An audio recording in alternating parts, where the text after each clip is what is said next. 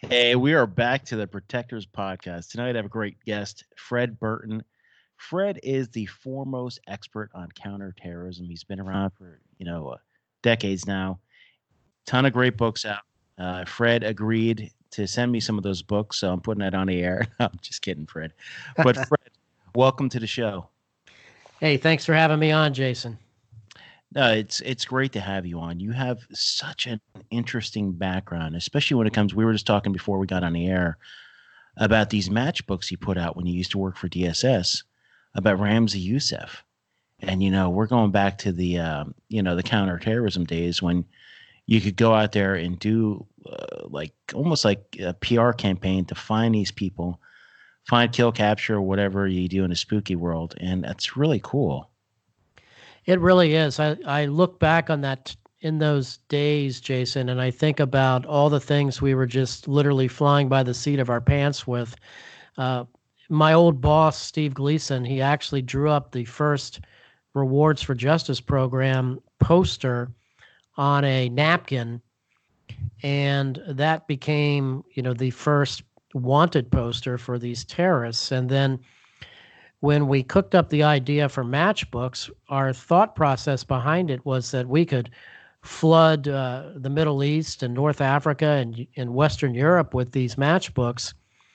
But then, as usual, we ran into problems internally with state didn't want to promote smoking. And then it was kind of interesting, too. Some nation states refused to help us distribute not only the matchbooks, but the wanted posters. So it turned into a bit of a kerfluffle. And for the most part, we just decided to act on our own and just distribute them as best we could. So that's what we did. And it's amazing the success we had with that program. And I'm very proud of that. When we first started with that, I think the most we had to spend was $2 million, and we set the reward at that level for bringing the fugitives to justice that were responsible for the bombing of Pan Am 103 over Lockerbie. Yeah. And unfortunately, we never did, but that was our threshold for that because, some of our own agents and U.S. government personnel had been killed on that flight. Well, a lot of people don't realize, and I didn't even back in the day, was that Diplomatic Security Service actually runs counterterrorism ops. You always think of them as like kind of the state protective service detail, but you don't think about them actually out there in the field running ops. You always kind of think OGA and everybody else is doing it. So, yeah.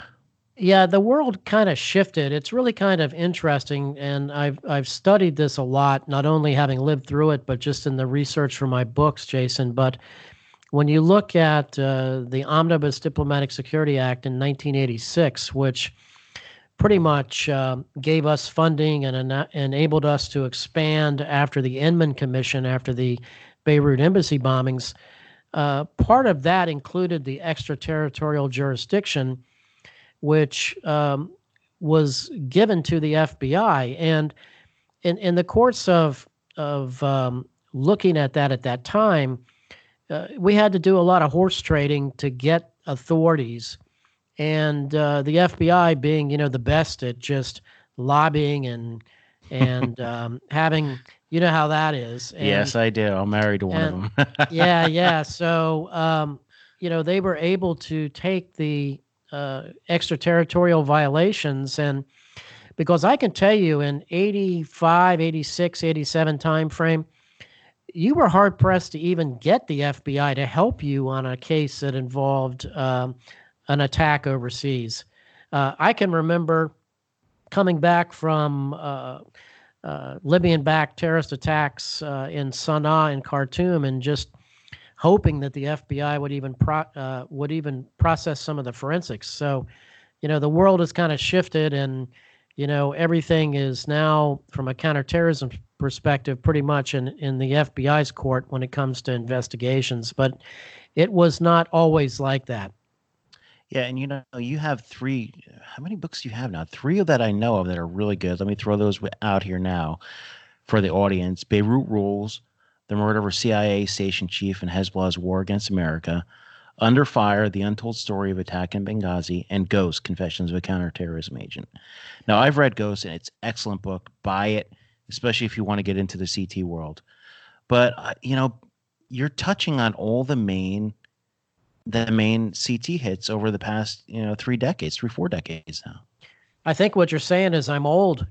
No, what I'm saying is you are an expert, Fred. Yeah, well, you write what you know, Jason, just like you do. And, one of the books that I did write that I'm very proud of is a book called Chasing Shadows. And that...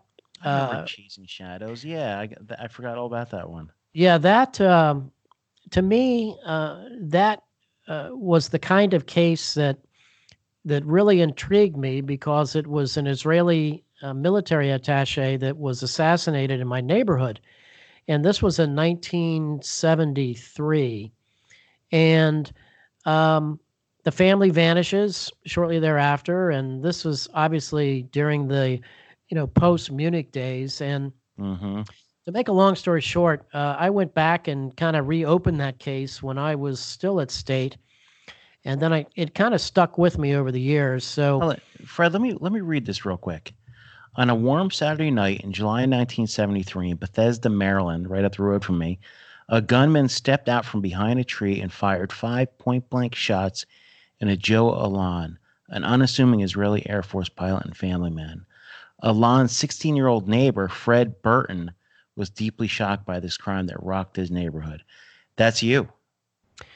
Yeah, that was a long time ago, but it was one of those kinds of cases that you kind of never forget. And I became a Montgomery County, Maryland cop first, and I used to drive by that house and that street when I got off at the 4 to 2 shift and just think about what happened. And then obviously as a cop, I had no ability to solve or look into something like that as just a patrol officer, but and a rookie one at that. But as soon as I got into the State Department, I was able to see things and request information and files that I never would have had access to as a cop. But to make a long story short, I eventually hunted down the shooter, and I'm very proud of the fact, Jason, that the book was printed in Hebrew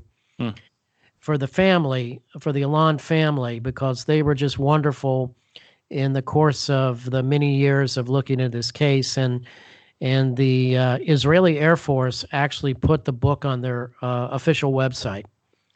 So, that when you do books, as you know, those kinds of things mean a lot. There's such a different medium when you put words to paper. I can go on TV all day long as you do, but when you read it and you see the book, it brings it to life. And that is such a cool feeling that you're not only, your book is making a change. It's like a difference. And it's just, I don't know. When I was a kid, I used to go to the library, and I could only find I was obsessed with counterterrorism, Carlos the Jackal, the Red Army, everything back in the 80s it was the 80s. And now you're essentially, with your books, you might be melding or mentoring the next generation of counterterrorism agents, if you ever think about it that way. Well, you're very kind to say that. And it's funny you mentioned Carlos the Jackal. I recall as a young agent in our 3-man office, I had this grainy picture of the Jackal on, thumbtacked to my wall. And you fast forward to a few years back, I have a signed copy of my book, Chasing Shadows, by Carlos the Jackal. Wow. And it's kind of surreal. Ironic. Yeah, it's very surreal because he signs it, with best revolutionary regards, Carlos. Hmm. And I don't think he liked the ending, but that's okay. I don't want to spoil it for your listeners, but there, Carlos the Jackal kind of surfaced after the book was written, and I was contacted by the FBI in Paris, who wanted copies of the book, and they asked me who would I interview if I could, and I said, well, I would go see the Jackal, and so that led to Hmm. several rat holes, as you know, in this business that you can only go down at times. And Mm-hmm. lo and behold, a few weeks later, I get my book returned, signed by the Jackal. Wow. It's such an interesting world, you know that? And it's such a small world when you think about it. I mean, the way you and I got in contact was through Thomas, and Thomas and I got in contact through another, I believe it was Dan Gabriel from Mosul, the movie. It's such a small world and network. It's really cool. It's really interesting. Now, Well, I think so, without a doubt. And I think much like cops have networks, this is just that kind of existence that we're in. yeah, and I've noticed a pattern. You know, a lot of different people I talk to that write the nonfiction types have, and especially the law enforcement and in the intel world, have some sort of background, whether it be a lifeguard, whether it be working for the fire department, police. It's always that kind of background where it's like the title of the show, protectors. They always want to protect their either neighborhood or their country. It's really cool. Well, I got in this business, when I was 17 in public safety. I volunteered at the Bethesda Chevy Chase Rescue Squad in Bethesda, Maryland, my hometown, and that kind of lit the flame, I think, because once you start riding around in heavy rescue trucks, and in those days we had Cadillac ambulances, just to show you how old I am, and the EMT program had just started. It was a lot of fun, and in many ways, I look back on my life during that time period, and I don't know why I went the police route. I very easily could have went the fire and rescue route, and probably would have been just as happy. Yeah, and it's weird these different, the different steps you take. Just think if you went the fire route though, then you might not have been a CT agent, and you might not have done all the great things you've done. So I mean, it's just you just don't know. Yeah, you don't know. You don't know. It's fun to reminisce, though. It is absolutely, especially when you get around other cops and firefighters and everybody else, and people you've worked with throughout the intel community. Funny stories. There's always a funny story somewhere. No doubt. Now, what is Stratfor?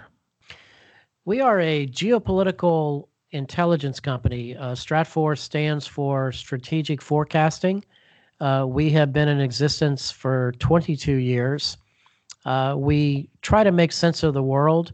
We look at geopolitics, economics, terrorism, nation-state shifts.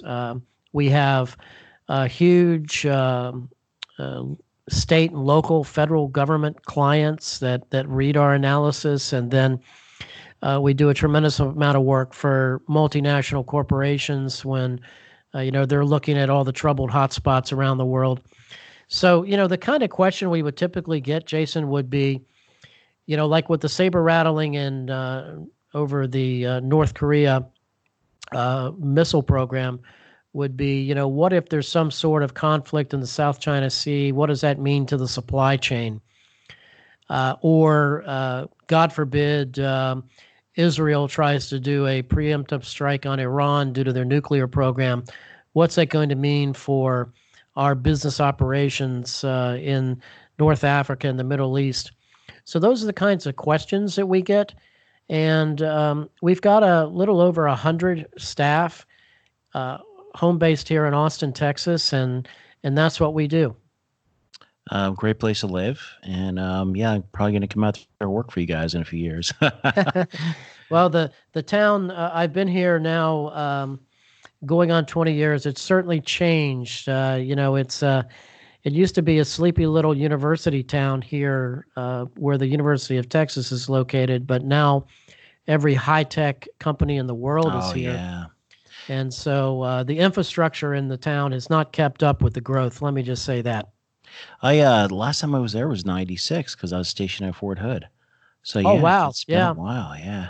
Yeah, I went up to Fort Hood. I did for my last book, Beirut Rules, about Bill Buckley. He was in the first Cav uh, as an 18-year-old Huh. when in Korea. So I went up to the museum there, and they could not have been more helpful in helping me look back at some of the old records from the Korean War. Yeah. Let's talk about him a bit. How did you? Why that book? Was it just something you kind of piqued your interest? No, Jason, when I was an agent, I was dispatched or transferred to the CIA to work on the hostage location task force. And Okay. this was predominantly CIA led, FBI participation, DOD, state. So I was state's agent assigned there.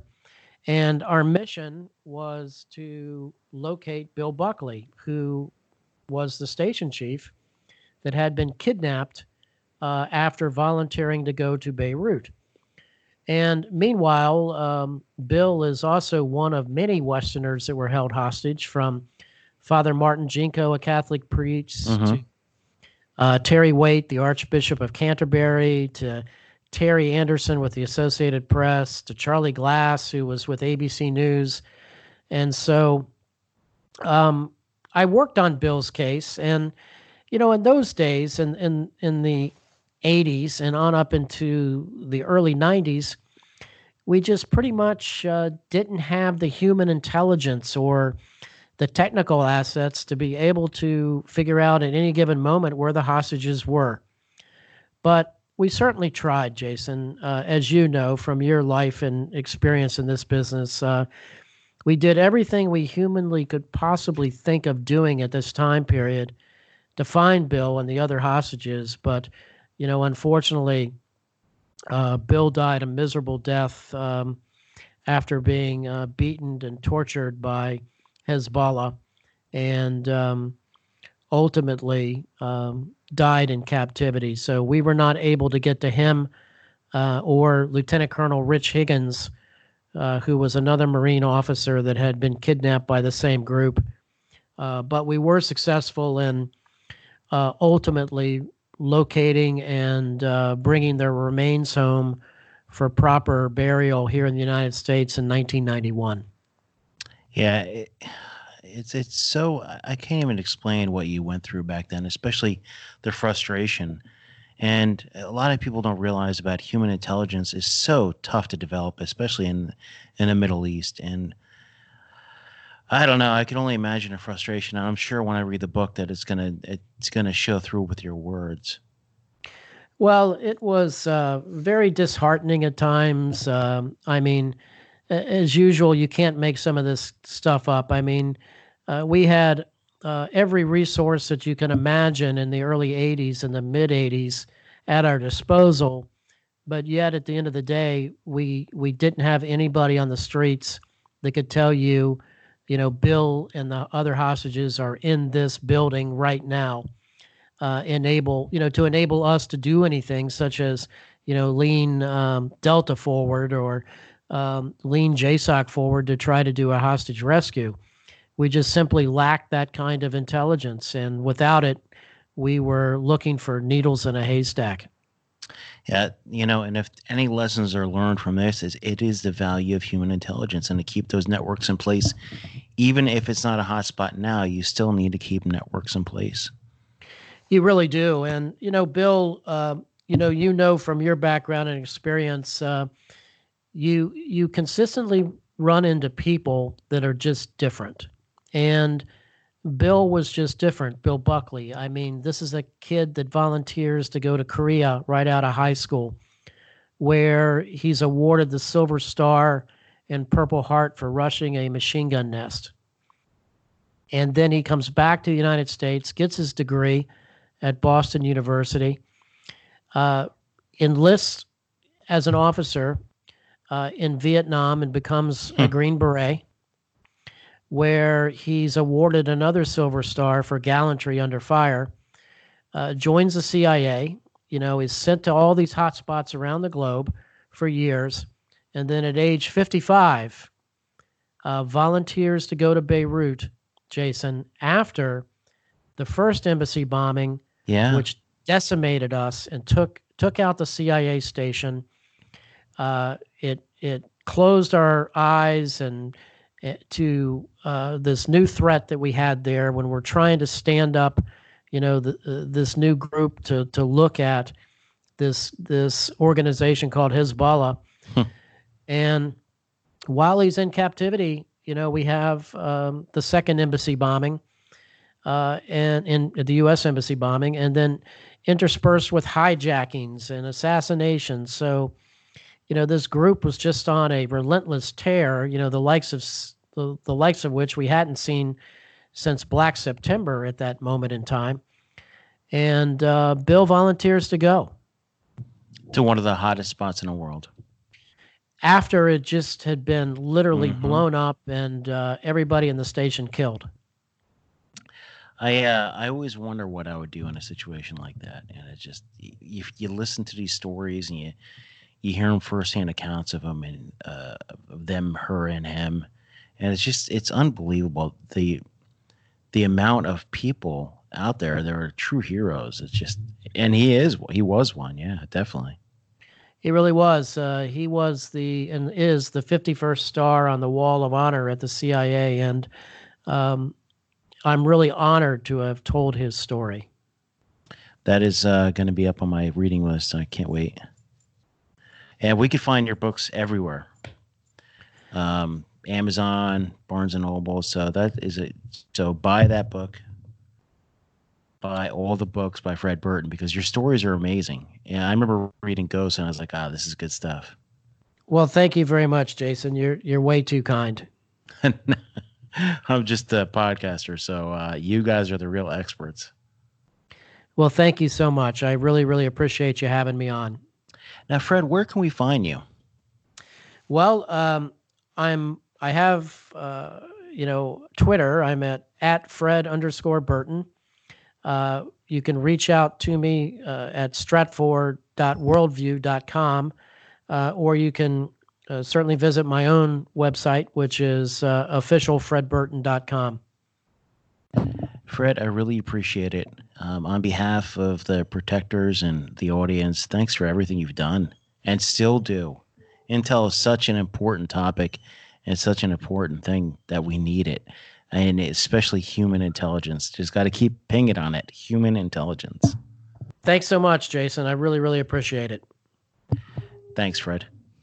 Thank you. Now,